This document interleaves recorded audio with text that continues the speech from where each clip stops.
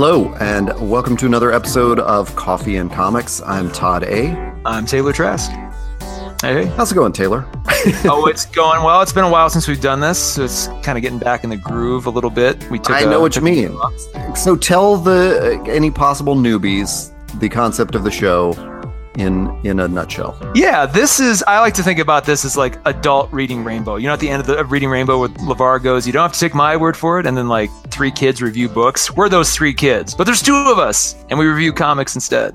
So what we do, to better phrase that, what we do is we take comics and graphic novels that we love, and we go into this episode. Each episode, neither of us know what the other has picked, and we do a review. And I think every book we've chosen so far is a book we wholeheartedly like.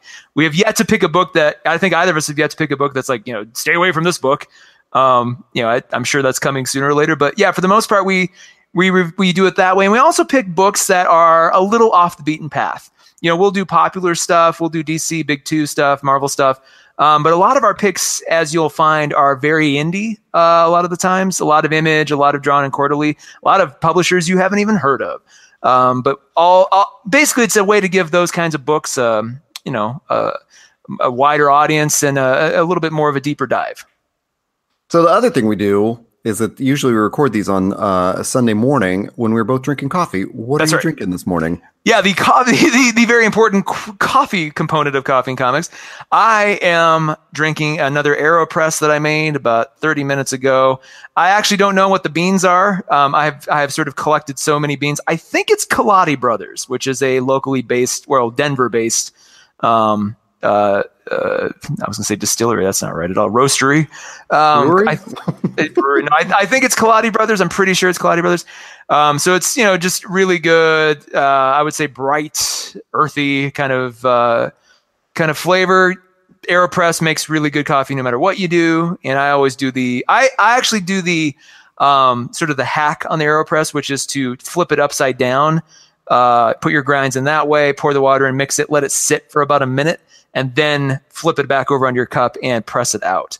That's the Tim Ferriss hacked way to do it. Normally people just have it over their cup, pour the water in. The problem with that is if you do it that way, you lose a lot of some of the first water in is the first water out, so you lose some of the flavor. It waters it down too much. If you flip it over, it evenly distributes the flavor, the heat, everything. It's more consistent. So yeah, how about you?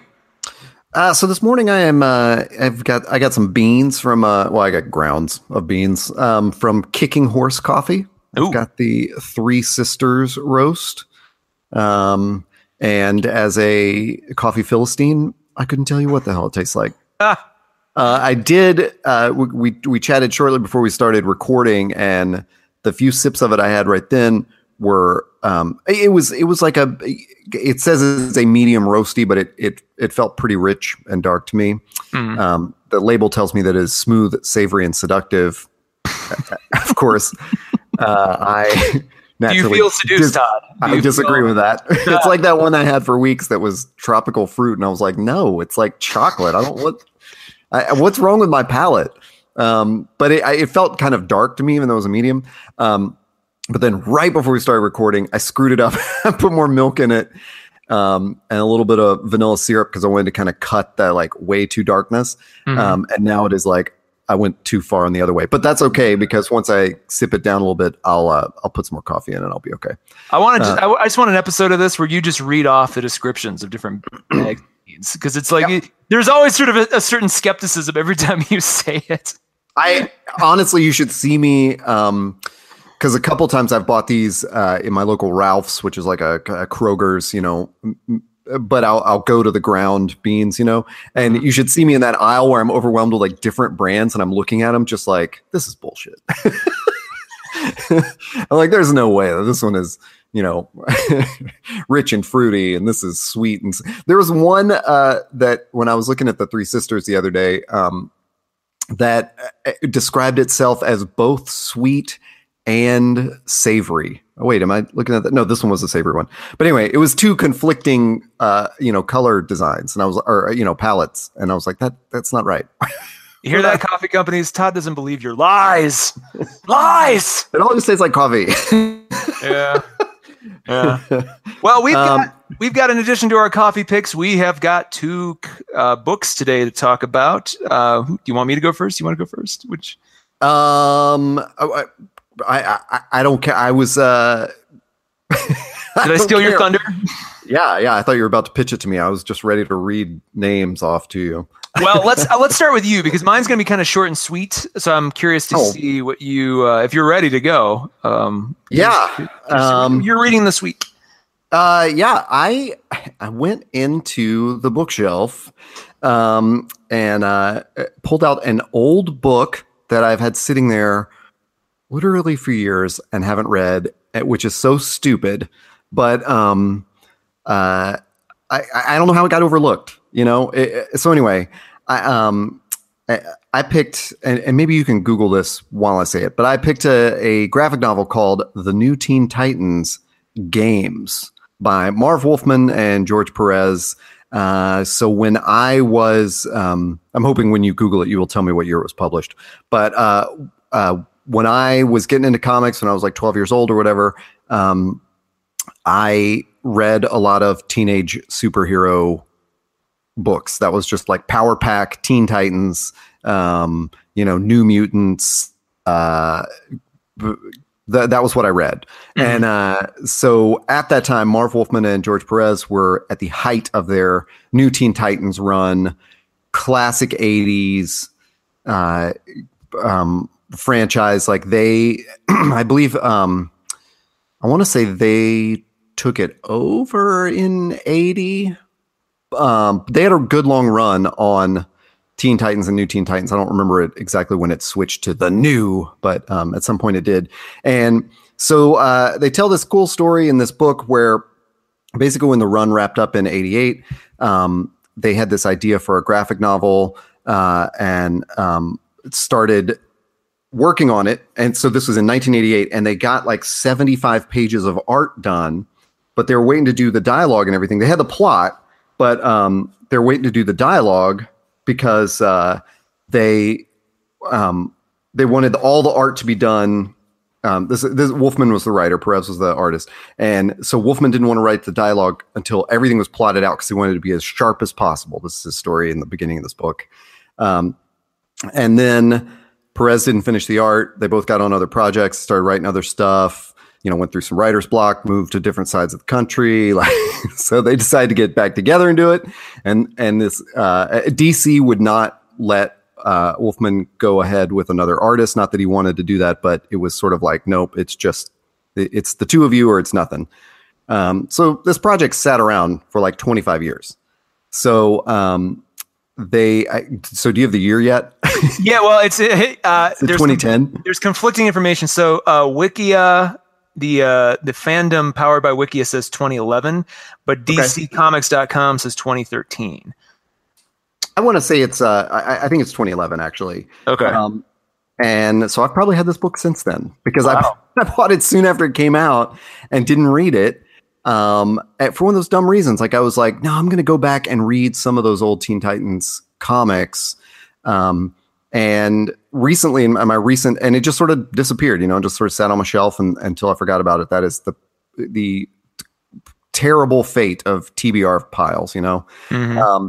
And recently on trips to my comic shop, I've noticed that DC is republishing the entire run of Wolfman Perez Teen Titans in nice, they're soft cover, but in nice collected editions. It was also one of the first, it's got to be the first book I'm aware of that did great story arcs, So there was they were the ones who turned Robin into Nightwing. Mm. And I just remember this one issue where the cover of it is Robin's uniform on the ground and Kid Flash's uniform on the ground, and their backs are towards the viewer and they are walking away. And it was such a dramatic cover of this, of this series. You're like, whoa, mm-hmm. Robin and Kid Flash just quit. Yeah. But it turned out that they were sort of going through this identity crisis and they both, came back with, one comes back with I'm the Flash and Dick, of course, comes back as Nightwing. And there was the marriage of Donna Troy, who was, Wonder Girl, and then there was this whole great series on this sort of villain, sort of spy, Terra, and I believe she was involved with Deathstroke somehow. It was crazy when I was a kid to be like, wow, these are like soap opera arcs, you know? So anyway, DC's republishing all that. And that was in the back of my mind. And when we started kicking up Coffee and Comics again and making it, you know, a real regular weekly thing, I found this, pulled it out of the shelf and went, okay, I'm definitely knocking this out. So had you read it prior to that? No, that's the whole thing. Like I bought it because when it came out and it was hardbound. And I think it was a thing where like I was super curious about it, but I knew I wasn't going to read it right away. Mm-hmm. But I bought it because one of them signed my copy. I can't remember which one. Because the store just had signed copies there. Mm-hmm. And so they were like, oh, yeah, it's, you know, here's the one he signed and or one of the ones he signed. So I bought it, sort of added it to the collection just because of that. Mm. Gosh, how do I not even know? Yeah, it was Marv Wolfman. It was like a collector's piece and I just slept on it, which I'm sorry to say. Anyway, if you've Googled it, I'm sure you were looking at the art. It is perfect art of the time. And like it captures that 80s thing. And I'm not really sure in the story, that Wolfman tells at the beginning. I think I want to say that they went back and used the original 75 pages that they'd created in the 80s. Mm-hmm. Because, for example, and you watched the Teen Titans cartoon, I believe. I watched the original one that was about 10 plus years old now. I haven't seen that new kind of more Powerpuff Girls looking one, which doesn't interest me. Which is actually kind of funny. I've watched a few episodes of it with children. So, you know, they were very much into it. I wouldn't... I don't know that there's a reason to watch it on your own. That's kind of weird.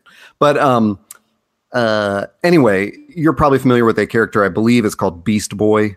Oh yeah. But in the 80s, I'm really, really sure he was called Changeling. And they usually just called everybody by their first names. That was kind of the interesting deal with them. Mm-hmm. So he was like Garfield Logan. So anyway, I bring him up only in that the first whole 2/3 of the book, he has an extremely noticeable and uncomfortable mullet. And that's what makes me think that they went back and were like, yeah, we're going to use the original pages we drew in 88 when he was sort of maybe a senior in high school and he decided he needed a party in the back. Because it is super out of style. Is it as jarring as Superman's mullet in various books over the years? More jarring. Okay. Like Superman has that Roland Orzabal, Jerry Seinfeld kind of like neck hair. Orzabal. Oh my God. And Garfield in this has just it's like a buzz cut on top and like. For those of you who aren't familiar, Roland Orzabal is the one half of Tears for Fears. So if you're sitting out there going, "Who the hell?" Like Jerry Seinfeld's hair twin. Yeah, it's an impressive pull. But like if you want to brush up on your '80s knowledge, just throwing that out there too. How do they? Real quick. I'm looking at all the different art, and one of the things that jumps out at me too is Starfire looks a lot like how they would present Jean Grey or. I believe you mean Raven.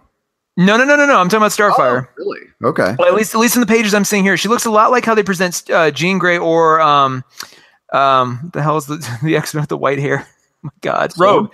No, Rogue. Oh, Rogue. Okay. In the 90s X-Men cartoon, which felt very 80s, like the way they drew that cartoon felt very 80s, but it was a lot of like big poofy flowy hair, almost like Reba McEntire hair.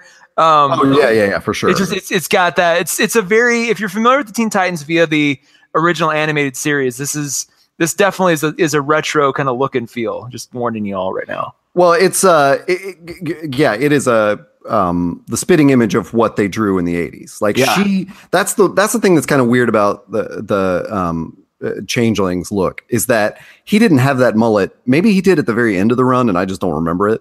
But that's not what he looked like in the comics I read. They've sort of like that character design is different. Yeah. But but Starfire with her super Reba McEntire like feathered hair. I know exactly what you mean with the Rogue. Rogue had this great feathered hair. Man, I was reading the X-Men. On that great. That was a good run. Claremont. Oh, am I right too? Yeah. I'm looking at Nightwing. I'm assuming this is Nightwing. He's got like the very deep V-neck, like popped collar, like look. Oh yeah, popped collar. It's like that Nightwing costume. It's like the most kind of like, I don't even know how you describe it. It's the most theatrical, let's just say, Nightwing costume that I've ever seen. It's not the one you've seen for the. If you're like me and you know most of these characters through the DC animated series, this is not that. This is a different sort of look and feel. He is vivacious. Yeah. It's like a deep V-neck, like down to the navel kind of V-neck. Also, just in a great sort of cheesecake thing, there's a great sequence at the end where like Nightwing's in the hospital, and then they and so he's shirtless while they're stitching him up, and suddenly they're called away like, oh no, we've got to get back to the tower or whatever, and he goes there shirtless. I was like, dude, you can't grab your shirt. What a weird thing to do, to be like, just give him a t-shirt that says DC on it or something. You know, like give him something. Which is that honestly, that's a great 80s thing that they included, because in today's, sort of comics milieu, things are a lot more realistic about what kids are like, and what's, like social media is like, and style is like. And that's exactly what they would have done. They would have grabbed some t-shirt and just thrown it on him that had some sort of ironic, design or whatever. So, that is very 80s to have this like cheesecake moment of like the hunk bursting into the office shirtless. So anyway, what's really interesting is, and this may also be because it's from, because this story originated in the 80s, is there is nothing that is like it is a nostalgia trip to read it and look at the art and talk about these things like their hairstyles and their costumes, but it is not self-referential in that way. Like this is not a band reunion tour. It's not 25 years in the future talking about the good old days, or 30 years in the future at this point. It's very much like it's a standalone book. They talk about this in their introduction, that they wanted to just sort of put the period at the end of the sentence. They'd both gone on to different series, and they felt like, let's just do one big capper of Teen Titans stuff. And so it's very much like that. Like, it's a standalone book. You don't need to be aware of the various dramas that the characters went through in the 80s run that they did. You don't need to, you're going to pick up wherever it is.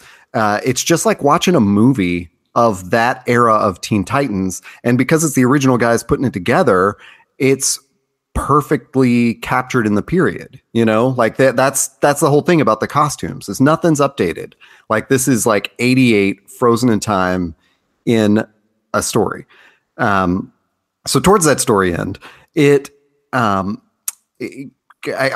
involves a sort of, it starts with this guy that's a CBI agent. I can't remember what that is, Central Bureau of Intelligence or something. They create this new department that's like not the FBI, not the CIA, it's the CBI.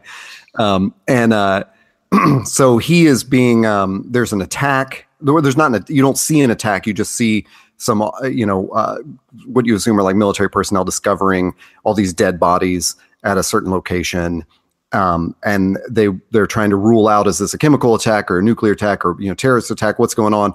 But then they see in blood on the wall, your move, Faraday.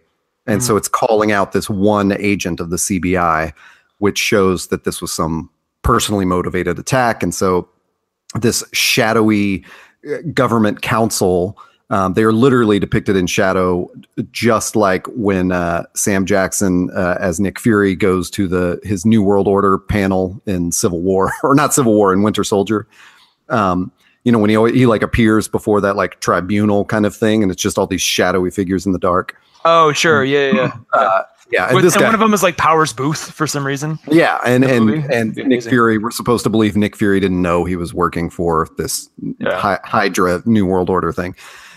Sure, Nick, you useful idiot. So Faraday goes before this, and they tell him they're going to suspend him. And right before he's suspended, he goes through his computer files again and gets all these files on the Teen Titans. Shows up at the Teen Titans and says, here's what's going on, and they don't know whether to trust him or not because he's kind of an asshole. But there is at the time I was reading it, I was it took me a minute to get into the rhythm of it because it's very much like a movie where it opens with some action you don't understand.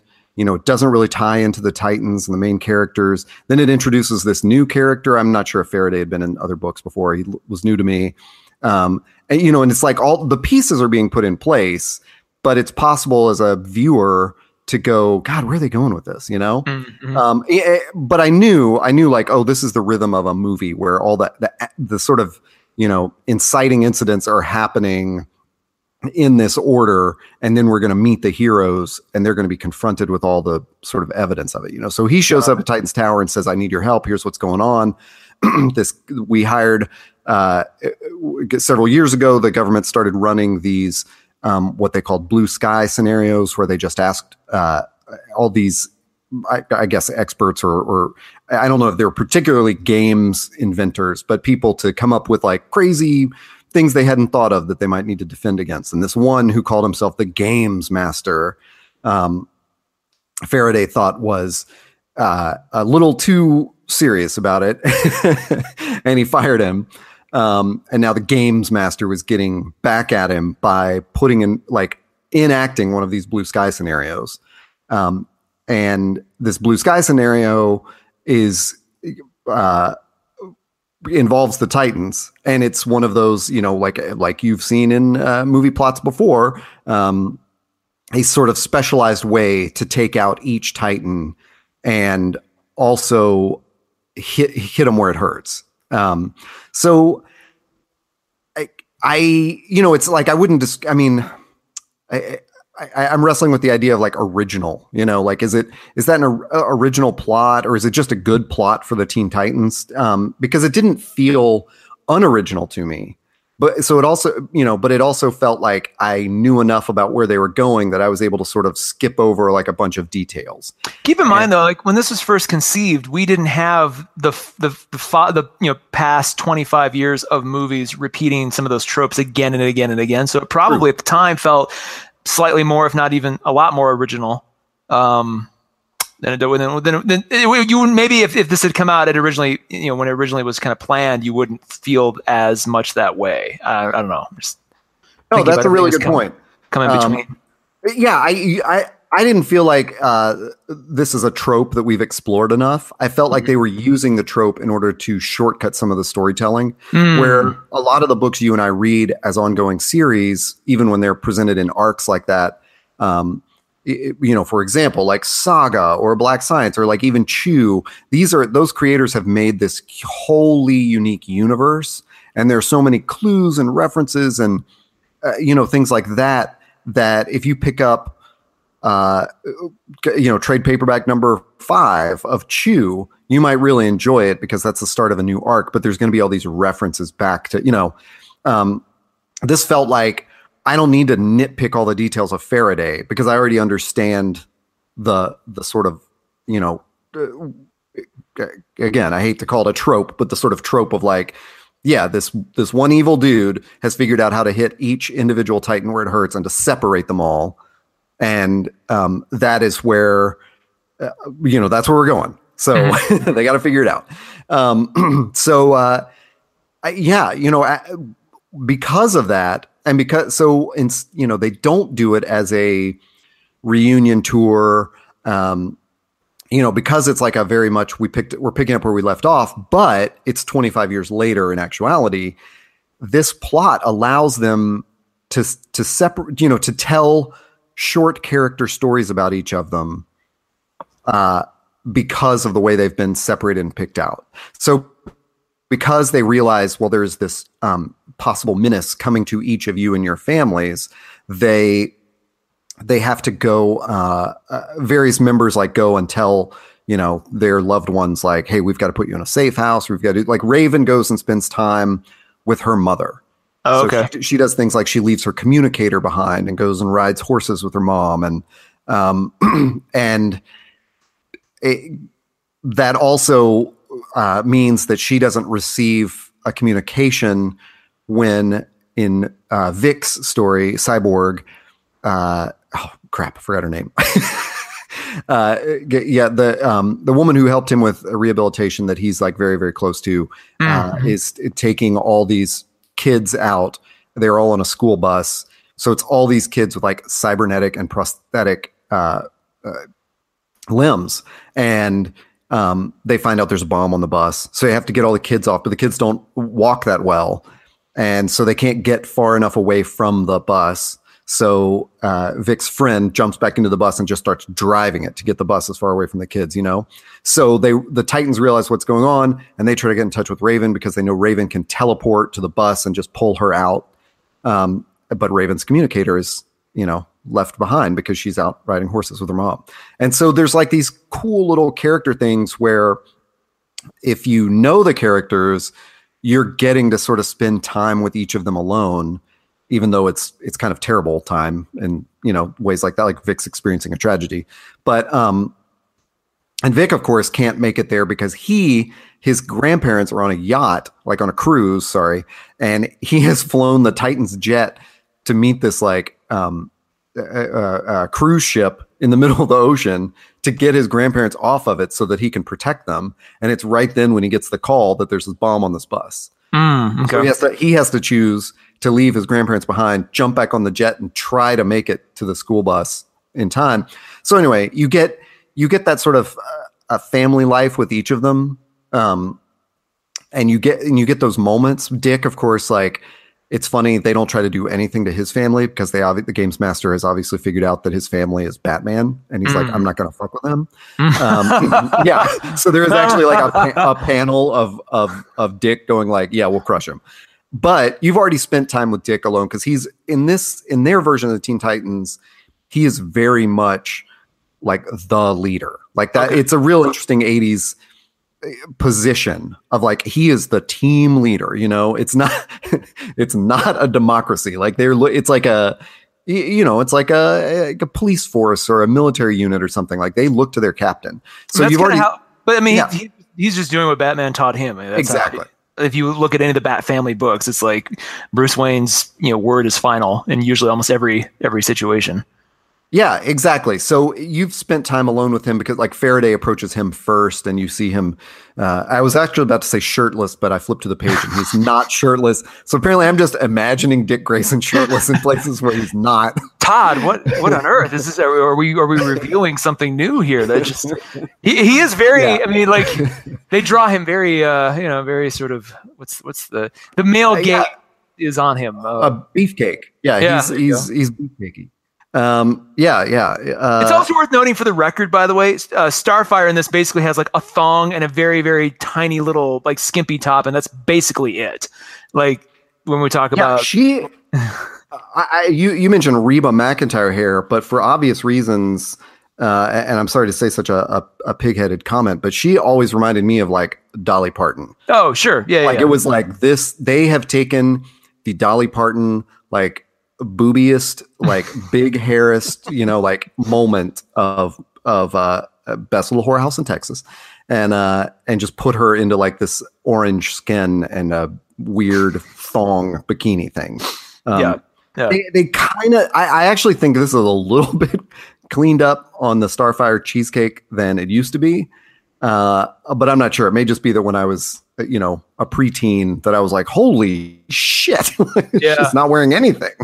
It's one of the things that actually kept me away from comics as a young lad, because I'm just like, oh god, like how I don't know, for whatever reason that was off-putting to me back in the day, because I'm just like, what? There's that aesthetic. It's weird hearing you describe it now, looking at it, in the context of this and time and everything. Like it makes perfect sense, but just that aesthetic. Even like the Robin popped collar thing, like, and Dead Man used to be drawn like that a lot too. Like that never really jived with me until recently.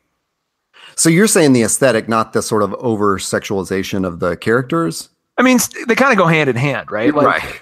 It's kind of hard to separate, but even like for example, Cyborg's wearing like what I call the thong, like the jockstrap Cyborg. Dude, is that not what he wears? Because there's a shot in this, but probably several from behind, where he's like, he's standing in a crowd and the camera like angle, like I would say, is sort of behind him, and that was when I was very aware of like, why is like his butt cheeks covered, but then there's like an inch of leg skin, an inch of Cyborg, an inch of leg skin, an inch of Cyborg, and then like a boot. Like at that point, why didn't you just make both of his legs cybernetic?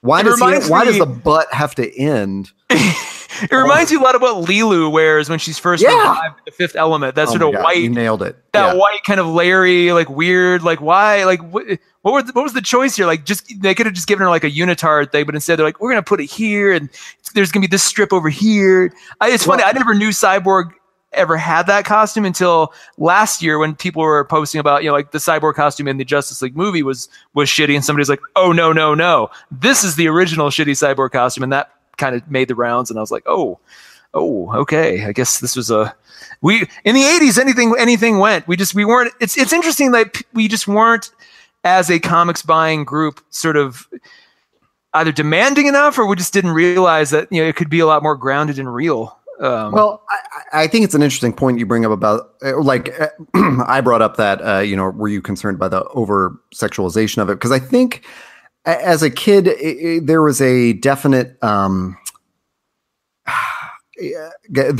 like mixed feeling about it. When because seriously, I read this when I was like 12, 13 years old. There was something very titillating about Starfire being dressed in as little as she was and being like extremely voluptuous, not to mention like she and Dick were like crazy horny in the 80s books. And so it felt very much like I was reading like this is kind of an adult story. This kind of makes me uncomfortable, but on the other hand, now as an adult, I'm like, what the hell were two men in their 30s or 40s doing writing a book about teenagers? Yeah. So, like, it is the Teen Titans, it's not like the young people's Titans or whatever, the young adult Titans. So it was it walked a line, Fun fact, my little band, the Carter Administration, I once wrote a song about Starfire and how inappropriate her costume was. Go to SoundCloud.com. Wherever you list these S-Claws, SoundCloud link is. Go to tade.bandcamp.com. There you go. Yeah. What was it even called? It was called Hot Sex Bikini Contest. Boom. That's what I called my song about Starfire. Now you know the secret to that song. But yeah, it was a conflict. So anyway, I bring that up because there's at least one line in his introduction and then like one line in the book where there's definitely like an objectification of a female character. And it hit me reading it, as a man in my 40s, like, oh, that's sexist. And when I was, and I was confronted with this sort of different reality of like, would I have done that the same way? Do I excuse it because that was sort of you think of the era that these guys were brought up in, of like 60s and 70s comics, were probably not as racy looking, but had just the same effect. Like when these guys saw Wonder Woman when they were 14, she was wearing very little clothing, even though she wasn't drawn as realistically and, voluptuous as Starfire, it had the same effect. Yeah. So are they just sort of following in that cheesecake tradition? Do we, where do we put the accountability for this? Anyway, it was interesting because I guess it hit me as someone reading this in 2018 going, okay, so how does the 1980, on one hand, that's perfectly 1988. Way to go. Like you made a comment about Starfire's looks and, one of the characters did. But anyway, it was just either they nailed the time period, or they still kind of think that way, and it's weird. But it was not. I wouldn't. I don't think it was lewd or leering or anything. It was just kind of an offhanded remark about her looks. Says a lot, though. That every time this kind of stuff comes up, or we reference something from the '80s, it's ever more clear to me how damn revolutionary The Dark Knight Returns was, because it kind of put aside all that. It was like, we're going to show you this as realistically as possible. Like we look at it now and go, oh yeah, that seems natural and normal, but at the time that must have been just a jarring, coming from something like this to an old Clint Eastwood Batman with a Joker who's just like, wearing basically like a white suit jacket. And that's essentially like, there's not a lot of, they didn't put Carrie Kelly in like a sexy Robin costume. They're like, here's the Robin costume that we sold at the costume store, and she's wearing that. They did make Catwoman like a really used up prostitute, right? Yeah, but she wasn't like, she was kind of the madame of that. Like, she wasn't sort of victimized by or exploit. It was not a leering look at her. Exactly. Yeah, exactly. It was. Yeah. So I bring that up because of that interesting like generational thing and looking back at the 80s. But then there's another moment where in front of this, at the end in the summary, like at the the denouement, they Nightwing is in front of that shadowy New World Order, tribunal kind of thing with the men in the shadows telling him what's going on, or how they're going to treat him and Faraday and et cetera. And these men say, we're not going to be told about right and wrong by some teenager.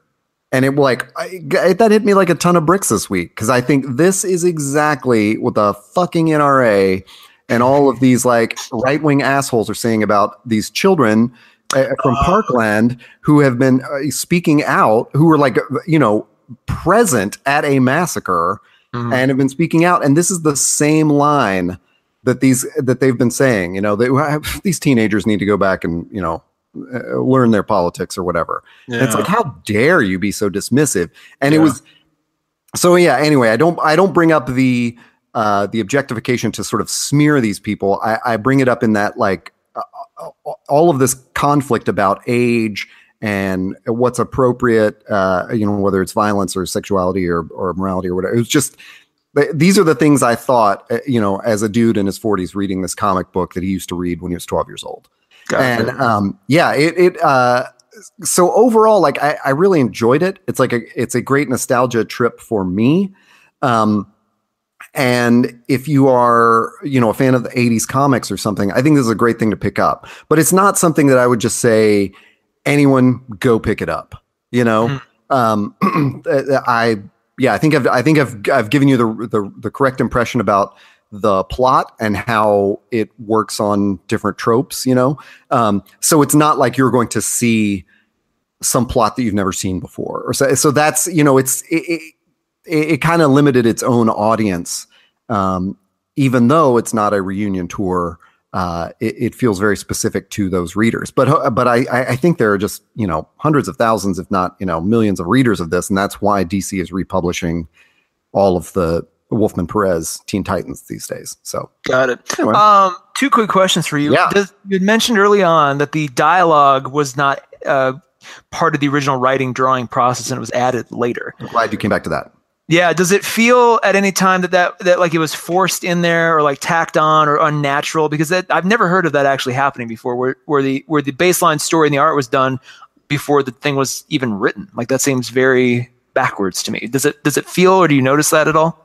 I know there were a couple of moments where I wondered about that, like where I would just sort of second guess, because it's very weird. Like Wolfman writes the introduction. So I'd read his story of like that. That's where he talks about that in the introduction. And then Perez writes an epilogue at the end, or an afterword.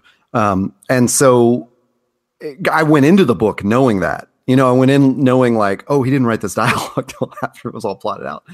So there are a couple moments where I just wondered about it, but I don't think it suffers because of that. Like, I think his instinct was right on, which was, we know exactly what's going to happen in the panels, but I'm going to wait to write the actual dialogue until I can make it like as succinct and snappy as possible. And especially because they ended up transposing this, to 25 years later or whatever,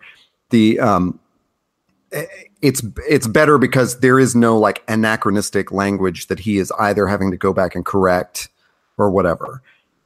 So okay. I think that worked out a lot better for them if that was indeed their process, and nothing was actually, typed out in the dialogue. Because it sounds like the plot was, he also tells the story of how they figured out like the last sort of third of it. They knew where they were going, but they'd sort of left out some big chunks. And so they did have to replot some stuff to figure it out. So yeah, it's not like the whole book was wrapped up and then he just came back in and wrote dialogue. They very much had to work and tweak it. So that's why I'm not really clear, like what 75 pages, what from those originally 75 pages like exists in this book. But, got it. Another question we often ask on this show is physical or digital? Well, obviously I got the physical. And mine's hardback and signed by Wolfman. So it was very much like an artifact to put on the shelf. It's a little bit oversized, but it's not super like thick. It's sort of the normal length of a graphic novel, but it's a slightly oversized a paper. It's not like a trade paperback that's just 8.5 by 11, and it's I'm sure the story would translate fine in digital. In fact, the colors, as true as they are to the 80s colors, but advanced with digital coloring techniques, would probably look great in digital. But I could sort of think the audience for this is probably guys like me, or women my age who read this. Although because of the cheesecake factor, I'm willing to bet that most of the 1980s Teen Titans fans were boys. Yeah, no, or I don't know. Maybe. I think we're safe to assume that that's probably true. That sounds terrible. Anyway, I would think that this is like appealing to fans of the 80s comic, and they want the hardbound because they want the artifact. Yeah. Okay. Yeah. I'm glad you mentioned the colors. It's sometimes every once in a while when we talk about digital versus physical, the color transfer in the physical format tends to have a certain quality to it that digital either doesn't capture, or because it's everything is a little bit heightened when there's a light screen, it doesn't quite come off the same way. So especially when we're talking about period pieces, so to speak, as this is, or like Watchmen's a great example too. I would never want to read Watchmen on an iPad. Like there's something about the way that color prints on that page that is essential to that story. And I think that's, when I look at, at some point we're going to discuss Dark Knight Returns in future episodes, and I've got a whole, probably very divisive spiel about that too. But even things like Killing Joke. Killing Joke's another good one too. Like they went back and they updated the coloring on the Killing Joke, and I happen to be one person who likes the newer version way better. But if you were to look at the old version, again, that on an iPad there's something jarring to it. Because keep in mind too, in the 80s, especially in the 80s, the use of color and the use of print and saturation all went together very specifically for a very particular reason.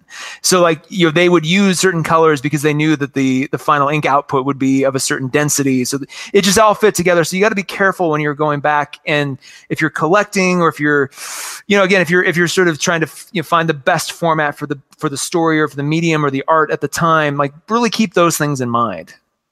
Yeah, it's well, I'm glad you made such a point about the color, because that's something I've read a few 90s comics on Comixology, and the color is always something that sort of throws me off. Like it tends to look a little oversaturated on digital. Yeah, and exactly. I don't know if they've gone through some additional coloring. Like you said, I don't know if they've heightened those colors like on purpose in the transfer, like, we need to sort of like make this a little bit louder to stand out on digital or something. But in so many of the books we read where the color palettes are muted, it sort of makes me wonder about, like if I were to read Saga digitally, am I going to be thrown off by that color palette or something? But it's worth considering.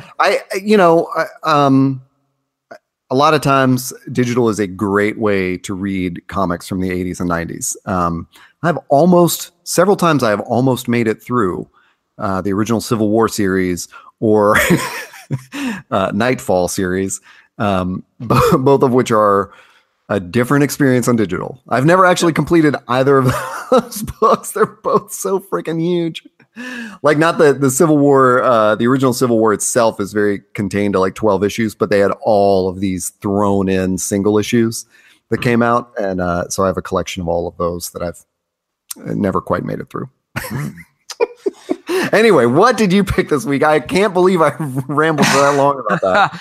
Well, I hope I sounded intelligent, and I apologize already. We don't have a listenership that gets angry at us, but I apologize if I sounded heteronormative in my description of why people would like Teen Titans. Let's be honest, though. Like, in the 80s, comics publishers were writing comics for young boys. So stuff's gonna slip in that's meant for young boys, but, to sell books. Well, that is another clear line of like one of the reasons people think that, like, one of the reasons that sexists think that girls don't read and women don't read comic books is because they specifically designed them not to be read by girls and women in every preceding decade. It's sort of only like that's, and they did read them.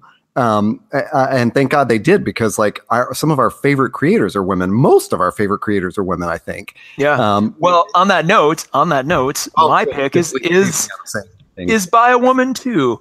It is, and I'll be quick with mine because this is so abstract. There's really I can't really delve into the details so much, but it is a book called A Land Called Taro, story, art, and design by Gail Bertrand.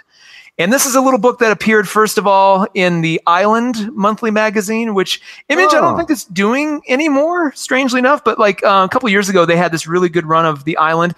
A couple of my previous picks started there as well.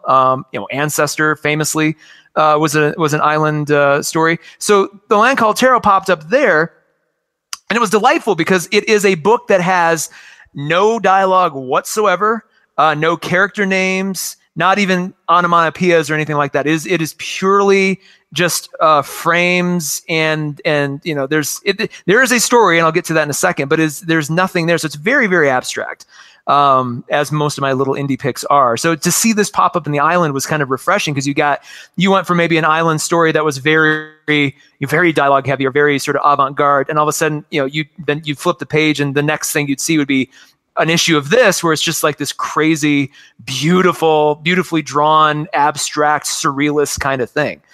So I've got the hardcover. It's published by Image. So after the Island, after it sort of concluded in the Island, they pitched Image, and Image put out the hardcover trade paperback. And it's just beautiful. It is heavily built on the actual tarot cards themselves, like the actual like tarot card art you see, the story, the symbology. There is a lot of symbology going on in this book. The baseline story is there's this young unnamed man who basically he kind of adventures around. He's got sort of a Don Quixote-esque armor on. And he's got this on again, off again alpaca that he rides around on, and sometimes he's by himself, and sometimes he's with the alpaca. But it's this beautiful, like surrealist, kind of future fantasy kind of world, and he just goes around investigating things, exploring things, and they all somehow tangentially tie back to actual art or actual symbols or motifs or characters from the tarot deck itself. And it's split into 3 or 4 chapters, but that's sort of meaningless because the stories, like the actual narrative, the linear narrative of him, where he goes, what he does,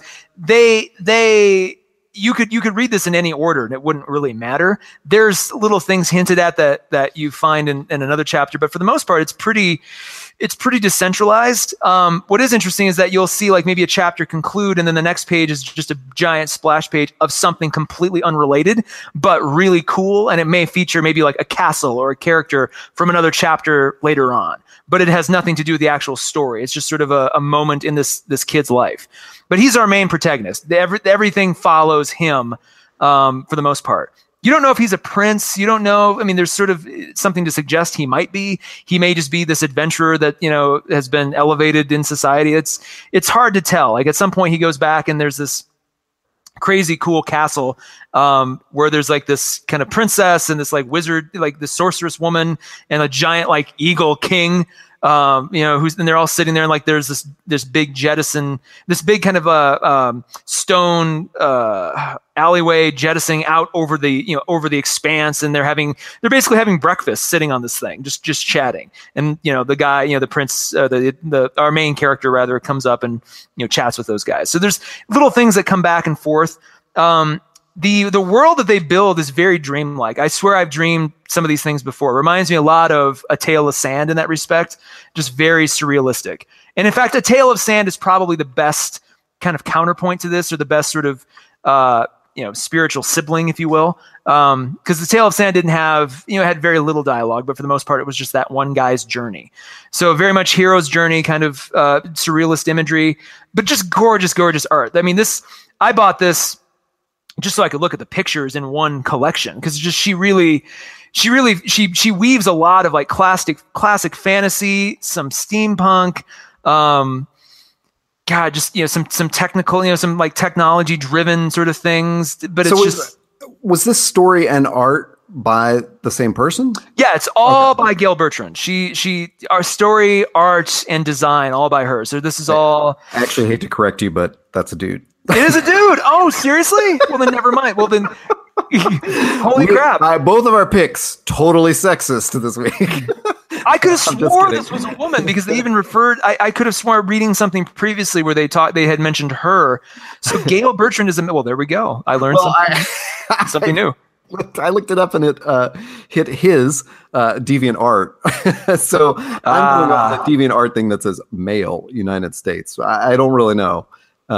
Maybe there's another Gail Bertrand out there who's also a man. I'm so sorry. I totally derailed it again. Well, shoot. But I love this story because there's kind of a loneliness to a lot of the panels. Like our main character's on this journey largely by himself.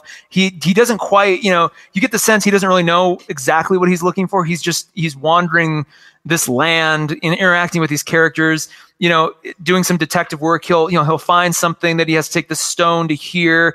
And maybe there's a puzzle piece that he picked up before. He's like, oh, this is where this goes.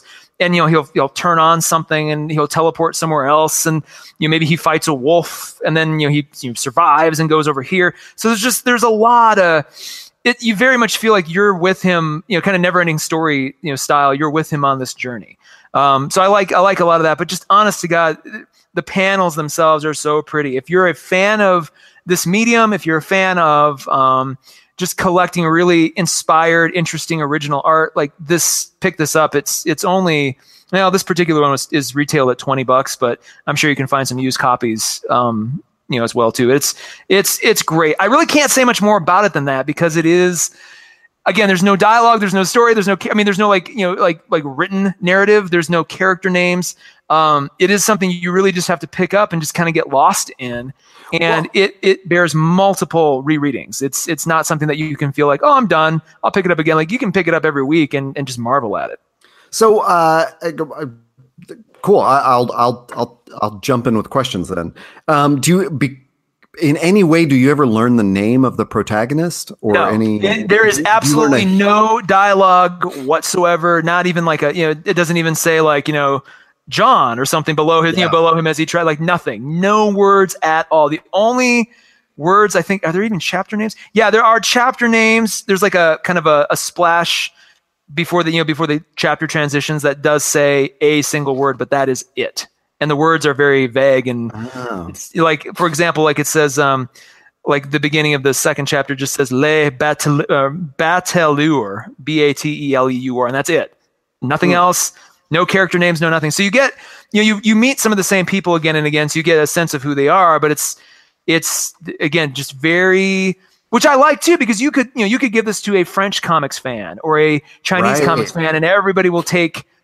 You don't have to translate it. It could be very universal in that respect. Well, it very much. I was actually surprised when I hit that DeviantArt and saw United States, because the art that I'm seeing on Google Images is. So I get one sort of the feel of like the Miyazaki animation. Yes. Does that make sense to you? And then, but also, God, where was that panel I just saw? God, do you remember? Okay, am I crazy? Is it, did Ralph Bakshi do the Lord of the Rings or the Hobbit or something like that? No, that was Rankin Bass, I think. I know what you're talking about. It's either Bakshi or Rankin Bass. It's one of those two.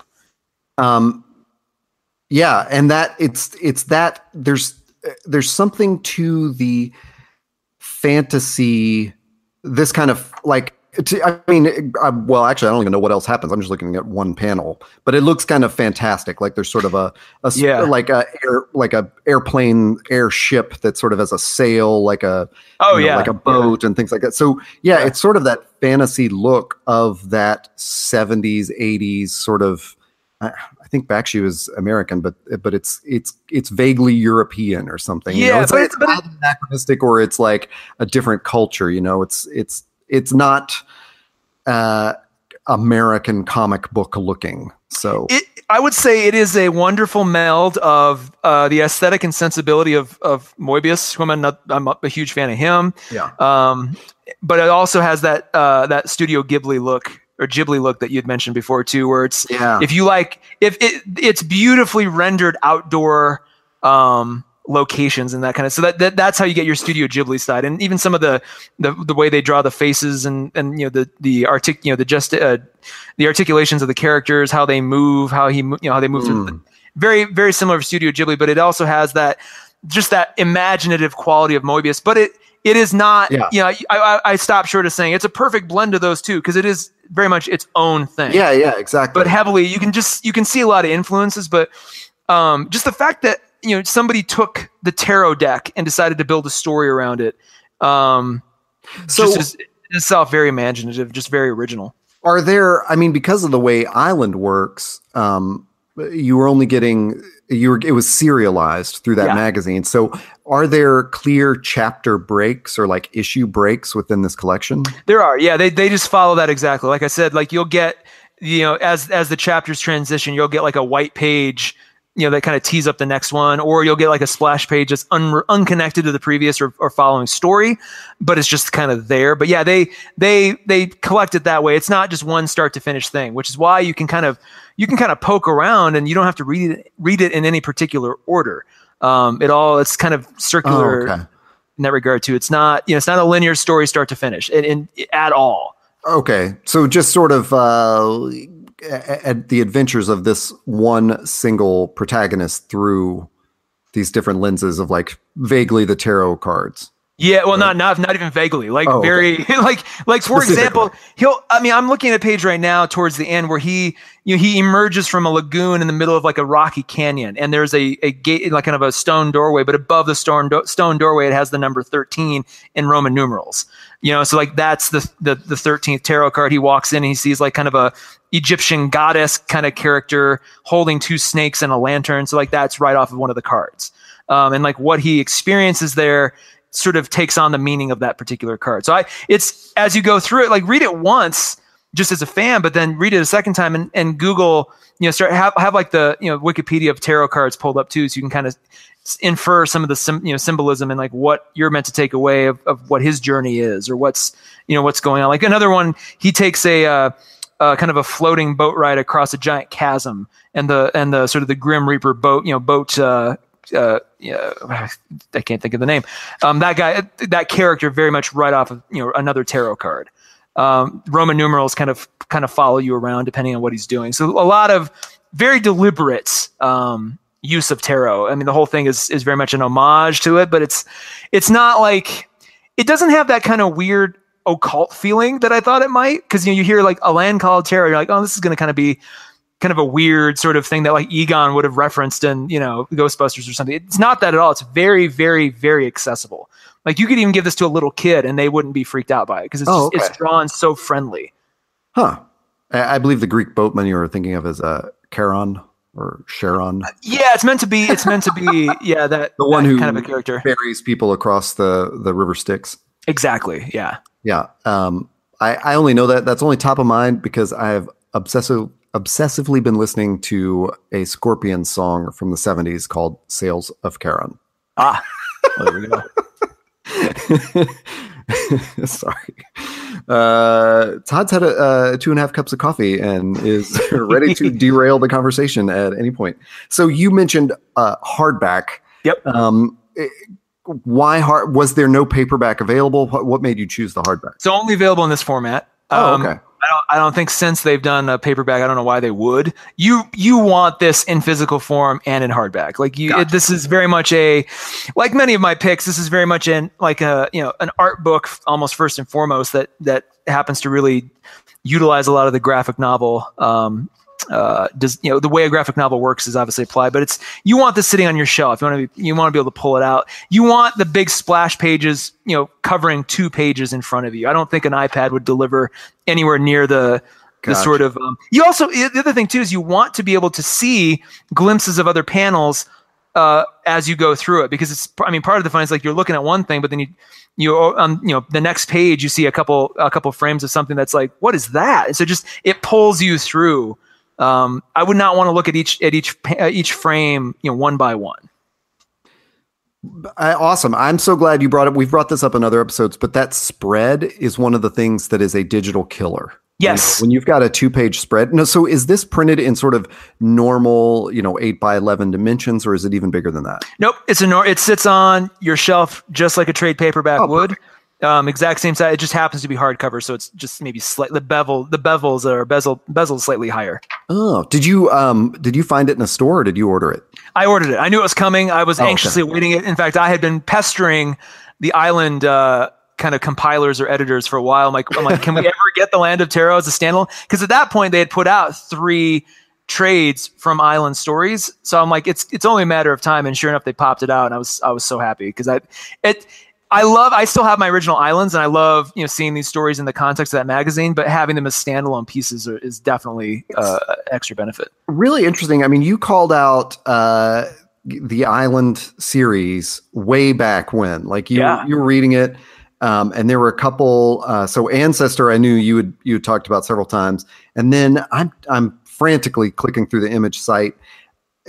Like, it is really impressive to think of all the collected editions that you and I, together have now owned, because there's one series that I ended up getting. I don't think I even knew that it was an Island until after I'd gotten it. And then you told me, and crap, I cannot remember it. And you've now bought a couple. What a cool launching pad for Image. And I assume that is like a really, easier to do as digital, but sort of neater to get those magazines. Oh, you want to grab the magazines. Every cover is completely different. And and some of the stories, they'll come back. I mean, the last one they published was March of last year, 2017. So they haven't done it for a while. And I hope it comes back. If you're a collector, the first 4 or 5, I think, at least the first 4, but I think maybe the first 5 issues of Island, they're a little beefier. Like they kind of moved to a more traditional kind of magazine kind of format after that. But the first 2, they're almost like trade paperbacks onto themselves. So if you're collecting, get those first 4. Like they really feel substantial. My particular favorite is the 3rd. Just Google Image Comics, Island number 3. That's the one that really, like, I saw that one. Okay, I need to start getting on this train. And it's a great low impact way for Image to introduce very indie or off the beaten path sorts of titles without having to give them a monthly order. So you can do something like Ancestor, which is edgy and weird and kind of off the cuff, and have it appear in Island. And then, like, if it works, then do a graphic novel after that, or a trade paperback after that. Like that really worked well for them. And so I do hope it comes back. Yeah. Once again, I've rambled a long time on my pick, and you have concisely told me about a book that now I want to go pick up, which is why I like doing this show. Heck yeah. Land Called Tarot sounds, and what I've seen, it just looks so cool. So that's probably one I'm going to add to my shelf as well. In the meantime, where can people find this podcast? You can find us wherever you get your podcasts: Google Play, Stitcher, Apple Podcasts, Pocket Casts, wherever you go. Hopefully soon Spotify, so keep that in mind.